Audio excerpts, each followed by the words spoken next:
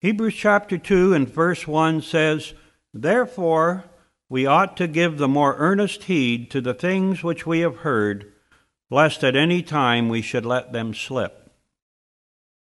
A Bible expositor once said, whenever you find a "therefore" in Scripture, you should look and see what it is there for.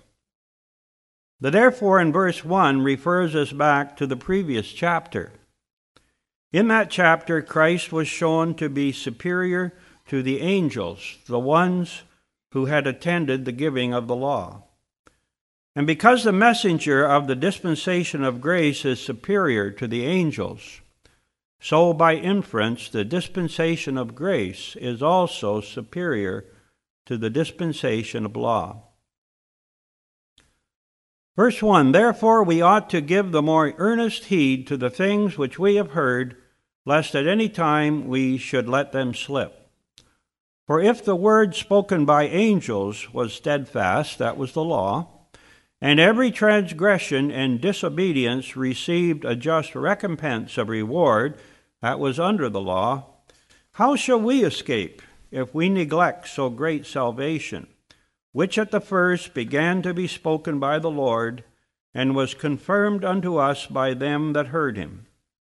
God also bearing them witness, both with signs and wonders, and with divers miracles and gifts of the Holy Ghost, according to his own will." It seems that this epistle was chiefly written to Hebrews that had allied themselves with the Christian community, but had not really received the Lord as their Savior. These individuals were now in danger of slipping back into Judaism. So the writer, having shown the superiority of Christ and God's message of grace in chapter 1, now issues a warning in chapter 2 to those who have been merely professors of Christianity. Faith in Christ can only be faith in Christ alone. Having heard the gospel message, they could not remain with one foot in the Old Testament and the other in the New Testament grace. So they must give the more earnest heed to the things which they have heard, and commit their lives to Christ only. Even today there are some who attend Bible-believing churches and make a pretense of Christianity, but have never really given their hearts to the Lord. They too are in danger of being almost persuaded, but lost. And even those who are believers, who have given their hearts to the Lord, should still give the more earnest heed to the things which we have heard. Yes, we should read God's Word frequently, meditate upon it carefully, and mix the message with faith. We should embrace it in our hearts, retain it in our memories, and allow it to regulate our words and actions. We should give the more earnest heed to the things which we have heard, because there is a danger that we might let them slip. Just like the precious oil in a leaky vessel, God's word can run out of our heads and our lips and our lives, and we will be the greater losers for our neglect. Yes, our memories do not really keep that which is poured into them without much effort. That's why Paul said in 2 Peter chapter 1 and verses 12 to 13, "Wherefore I will not be negligent to put you always in remembrance of these things, though ye knew them, and being established in the present truth. Yea, I think it meet, as long as I am in this tabernacle, to stir you up by putting you in remembrance."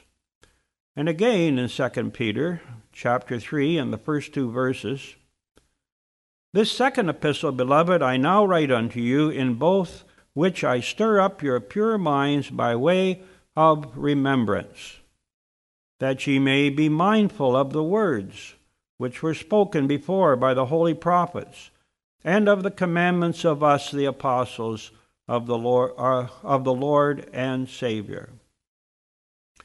And not only are we prone to forget, but our great enemy Satan delights to steal away the word that was sown in our hearts. In Jesus' parable, the cares of this world, like thorns, choked the seed, and the hope of a good harvest was lost. And we suffer inconceivable loss when we let gospel truths which we have once received slip out of our minds. We have lost a treasure far above silver and gold. And then there are some, like these early Hebrew adherents, that neglect the real gospel message and remain unsaved. I have a first cousin that was raised in a godly Brethren home, but as a young man he went his own way.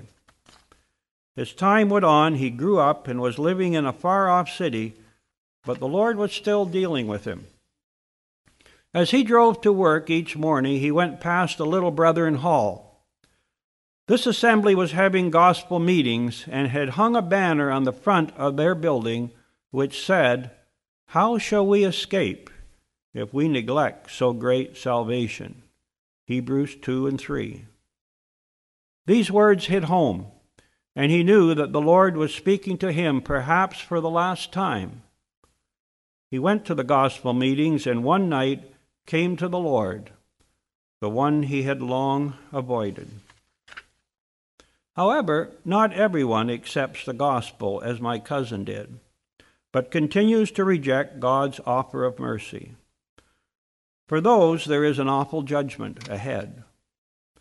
Verse 2 says, "For if the word spoken by angels was steadfast, and every transgression and disobedience received a just recompense of reward, how shall we escape if we neglect so great salvation, which at the first began to be spoken by the Lord and was confirmed unto us by them that heard him?" God's law, as we see it in the Old Testament, is a just law. However, because it is just, there are no amendments, and its condemnation is final. It was spoken by angels and was steadfast, and every transgression and disobedience received a just recompense of reward.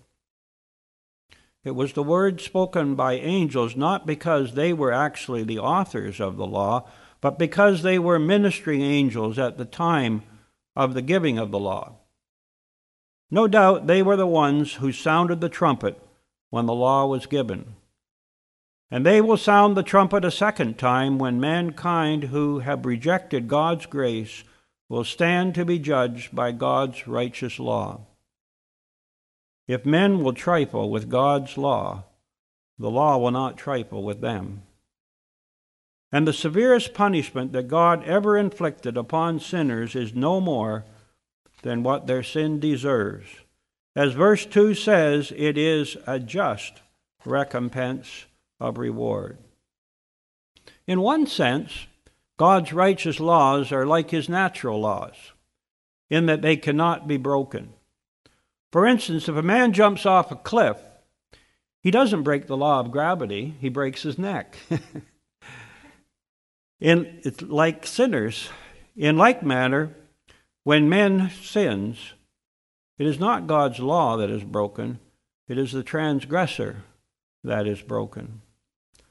But the real purpose of these verses in Hebrews is not to describe the punishment of the law itself, but to point out that the punishment for rejecting God's offer of salvation is even more severe than the punishment meted out to the transgressors of the law. Here, sinning against the gospel is described as a neglect of so great salvation. It is nothing less than contempt for God's saving grace in Christ. It is another utter disregard for their sinful state and their need of a Savior. Their punishment for such rejection is not only severe, but unavoidable. Verse 3 asks the questions, how shall we escape if we neglect so great salvation? Well, we can't escape. In fact, John 3 and verse 18 describes the despisers of God's salvation as condemned already. He that believeth on him is not condemned, But he that believeth not is condemned already, because he hath not believed in the name of the only begotten Son of God. Not only does he have the weight of his own sins to condemn him, but he carries the sin nature that he inherited from Adam, which is already present to condemn him. Psalm 51:5 says, Behold, I was shapen in iniquity, and in sin did my mother conceive me. So the situation, apart from the mercy of God, is hopeless. The sinner cannot hide on the great day of judgment, nor deny the fact of his sin, nor bribe the judge, or break the prison bars. There is no more offer of mercy left open to him. There is no more sacrifice for sin if he has rejected the Lamb of God, which taketh away the sin of the world. How shall we escape if we neglect so great salvation? The fact is, we cannot escape. And God's judgment will even be greater on those that reject Christ than on those who fall under the law. And why should man so stubbornly reject God's mercy? What is the nature of this gospel that they have spurned? Well, verse 3 says it is so great, salvation.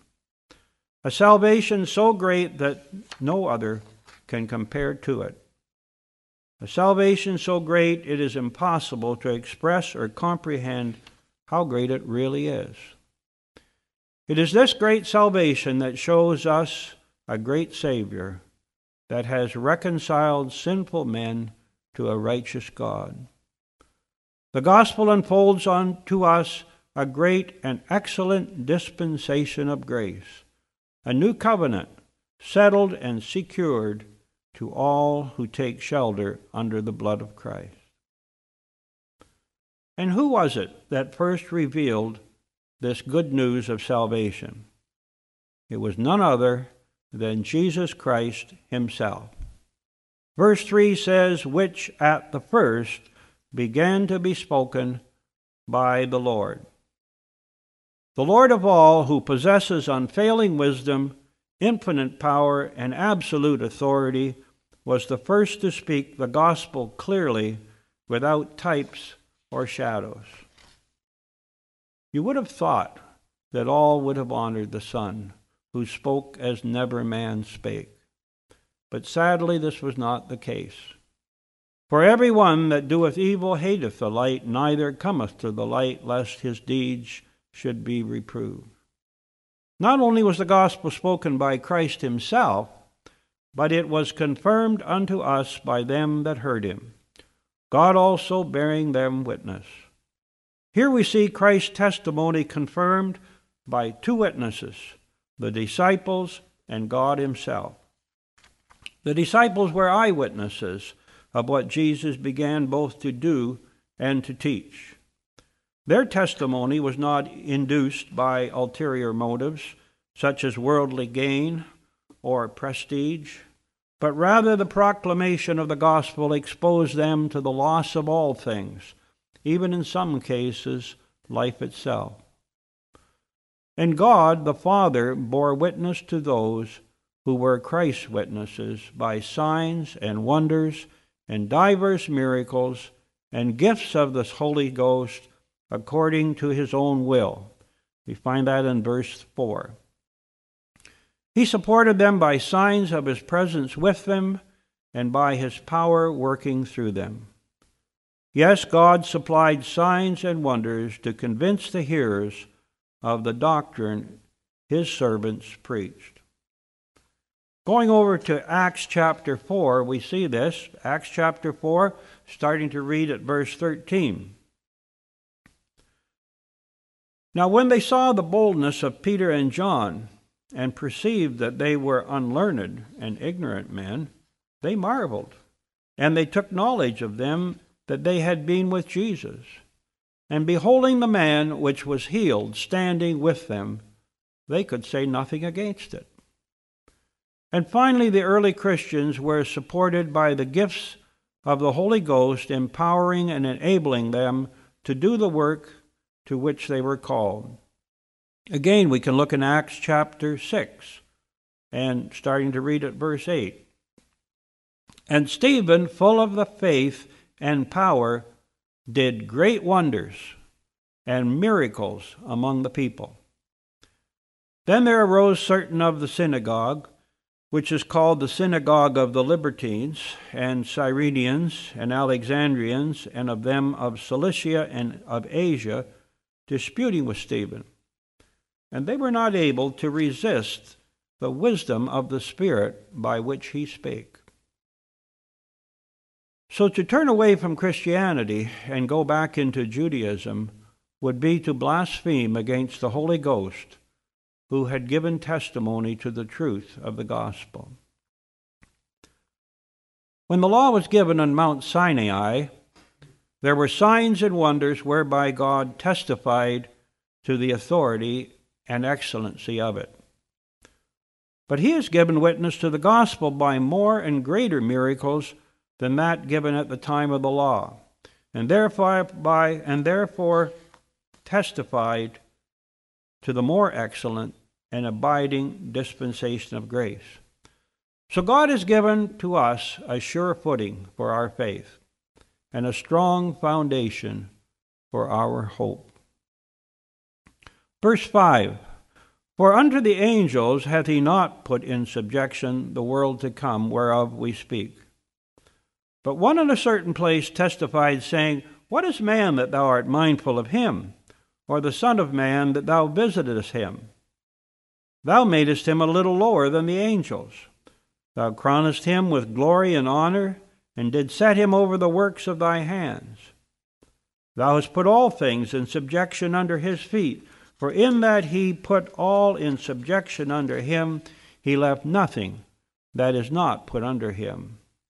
But now we see not yet all things put under him, but we see Jesus, who was made a little lower than the angels for the suffering of death, crowned with glory and honor, that he by the grace of God should taste death for every man. Verse 5, For unto the angels hath he not put in subjection the world to come, whereof we speak. While angels are greater in power and might than man in his present condition, they are still servants. For instance, God has sent his angels from time to time as messengers to mankind. It was an angel that announced Christ's birth to Mary. Also, after Jesus' temptation in the wilderness, angels ministered unto him. But it was never God's purpose that the angels should be rulers over humanity. Neither the church, which is Christ's body, nor the world to come will be ruled over by angels. This is the exclusive right of our Lord Jesus Christ. Over in Colossians chapter 1 and verse 16 we read, Colossians 1 and 16, For by him, that's Christ, were all things created that are in heaven and that are on earth, visible and invisible, whether they be thrones or dominions or principalities or powers, all things were created by him and for him. And he is before all things, and by him all things consist. And he is the head of the body, the church. He is the beginning of the firstborn from the dead, that in all things he might have the preeminence. In verse 6, back in Hebrews 2, verses 6 to 8, the writer quotes Psalm chapter 8 and verses 4 to 6, which say, and I'm quoting from Psalms now, What is man that thou art mindful of him, and the Son of man that thou visitest him? For thou hast made him a little lower than the angels, and hast crowned him with glory and honor. Thou madest him to have dominion over the works of thy hands. Thou hast put all things under his feet. Here the writer is referring to mankind in general, but to Christ in particular. First of all, concerning mankind, God had given him dominion over the rest of creation. As such, he was the top stone of the creation and only a little lower than the angels. and the redeemed in Christ in the resurrection will gain even greater heights than this. They will be equal to the angels themselves.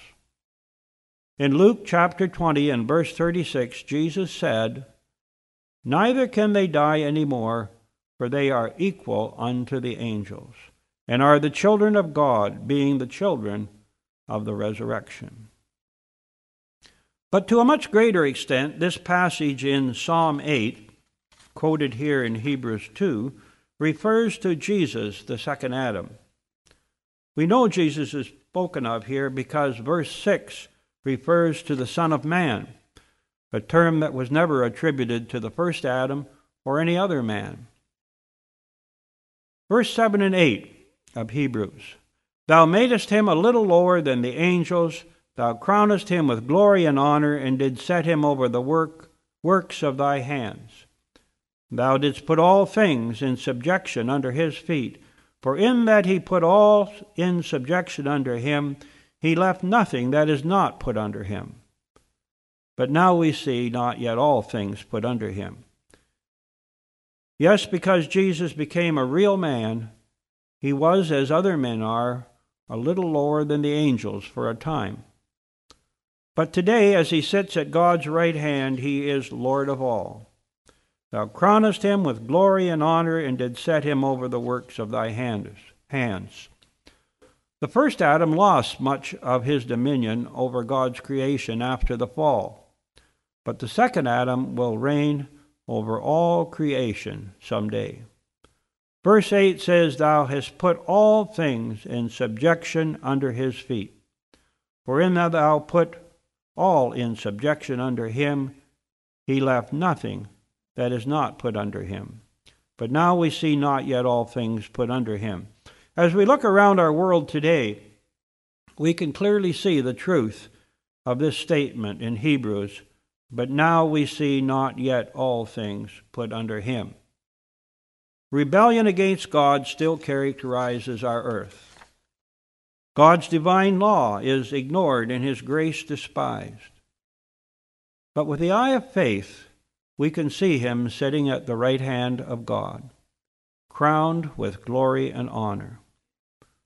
And we look forward to the day when he will indeed be ruler over all of God's creation. Verse 9, "But we see Jesus, who was made a little lower than the angels for the suffering of death, crowned with glory and honor, that he, by the grace of God, should taste death for every man." Concerning verse 9, I would like to make a direct quote from Harry Ironside's commentary on Hebrews. So please listen closely to this very marvelous type. And I quote, "Notice the special reason given for his humiliation. He became a little lower than the angels for the suffering of death.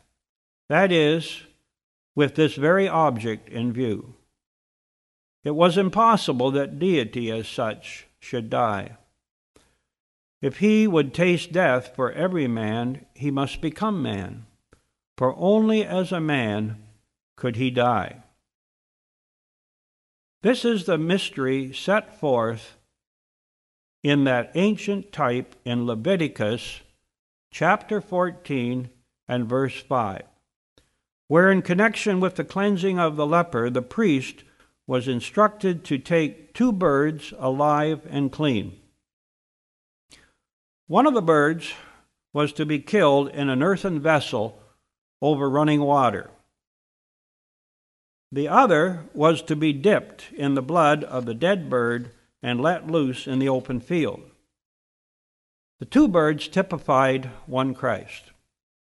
The first speaks of him as the heavenly one who entered into the earthen vessel of humanity in order that he might die.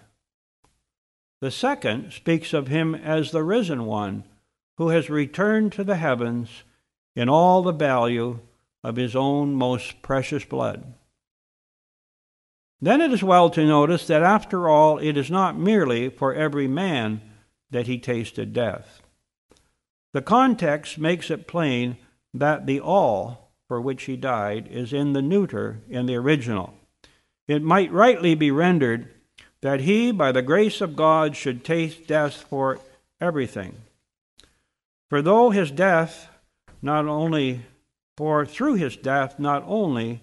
will sinners be saved, and the world of redeemed men brought into eternal blessing, but the creation itself shall be delivered from the bondage of corruption, and everything in heaven and earth at last brought into harmony with God. None shall fail of this reconciliation, excepting those who deliberately prefer their sins to salvation so freely offered. That's the end of the quote. Going on to verse 10. For it became him for whom are all things, and by whom are all things, and bringing many sons unto glory, to make the captain of their salvation perfect through suffering. For both he that sanctifieth and they who are sanctified are all one, for which cause he is not ashamed to call them brethren, saying, I will declare thy name unto my brethren. In the midst of the church will I sing praise unto thee. And again I will put my trust in him, and again, behold, I and the children which God hath given me, to make the captain of their salvation perfect through suffering. We must be careful not to misunderstand this word perfect. Yes, Jesus was always the perfect Son of God. He is without sin, without deficiencies, and perfect in wisdom. Then why does it say that God would make the captain of their salvation perfect through suffering? This verse is not referring to his character, which is always perfect, but points out that if he were to bring many sons to glory, he must be perfect in his Saviorhood by suffering. He was always the perfect one, but we must not forget that the perfect life of Jesus could never save one poor sinner. To be the captain of our salvation and lead many sons to glory, he must go by the way of Gethsemane and Golgotha, where he was perfected by suffering. Apart from the supreme sacrifice, there could be no redemption for men and women. In verse 11, we have the glorious result of his suffering. Both he that sanctified and they that are sanctified are all one. To sanctify means to separate or set apart. Jesus set himself apart in order that he might become our Savior. John 17 and 19, And for their sakes I sanctify myself, that they also might be sanctified through the truth. As Christ sits in glory at God's right hand, he is the sanctifier of the brethren. Yes, every believer has been set apart by him, and in him each believer has been set aside for God the Father. 1 Corinthians 1 and 30, But of him are ye in Christ Jesus, who of God is made unto us wisdom and righteousness and sanctification and redemption. Verse 11 also says, For both he that sanctifieth and they who are sanctified are all one. In several ways, our Lord is one with us. When he became man, he entered the human race and became one with us, in the same family, so to speak. And he has brought us into his heavenly family. We can now call God our Father as he calls God his Father. And because we are in the same family, Christ calls us brethren. Yes, he is not ashamed to call them brethren, even though there is much in us that would make him ashamed to do so if he were not who he was. No, he is not ashamed to call us brethren, although nowhere in Scripture is he spoken of as our brother. He says, Ye call me Master and Lord, and ye say, Well, for so I am. But he whom we gladly own as Lord, in wondrous grace, still calls us brothers.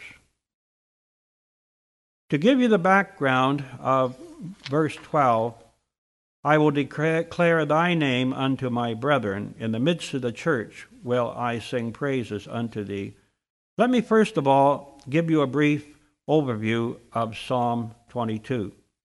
In this psalm we see Jesus as he hung on the cross. It begins with the words, my God, why hast thou forsaken me? Up to verse 21, we see Christ suffering alone under the judgment of God for our sins. Then from verse 22 to the end of the psalm, he is no longer alone, but is pictured as the risen Christ surrounded by a multitude of the redeemed. It is in this resurrection scene that he exclaims, I will declare thy name unto my brethren. In the midst of the congregation will I bless thee. It is this verse, that is verse 22 of Psalm 22, that the writer of Hebrews is referring to when he penned Hebrews 22, chapter 2 and verse 22, saying, I will declare thy name unto my brethren, in the midst of the church will I sing unto thee. The only change being that the word congregation is changed to church. This congregation is the assembly of the redeemed, and in their midst we see the risen Christ as the chief singer, leading the praises of his people to Almighty God. Verse 13, and again I will put my trust in him, and again, behold, I and the children which God hath given thee. We see two more references here to Old Testament scriptures. The first, I will put my trust in him, is in Isaiah 8 and 17. Although if you look it up, as I did, you'll find it doesn't translate that way in the English text. However, these words, I will put my trust in him, reminds us that Jesus, as a man, walked through the wilderness of this world with perfect confidence in his heavenly Father. The second reference in verse 13, behold, I and the children which God hath given me, is from the very next verse, that is Isaiah 8 and 18, and looks forward to the time when Jesus will be surrounded by those that he has redeemed by his own precious blood. Yes, we are the children that God has given him, and someday he will bring us to his heavenly Father. Praise his blessed name. There's still more ahead in this chapter that shows the superiority of the Son, but we'll have to leave that for the next lesson. Let's just close in prayer. Heavenly Father, we thank you for the great provision that the Son of God and God the Father has made for us who are so undeserving. We thank you, Heavenly Father, and we pray for those that are still outside of Christ, perhaps our own loved ones, that need to know of this blessed hope in the Lord. Help us to be witnesses for you each day, for we ask it in Jesus' name. Amen.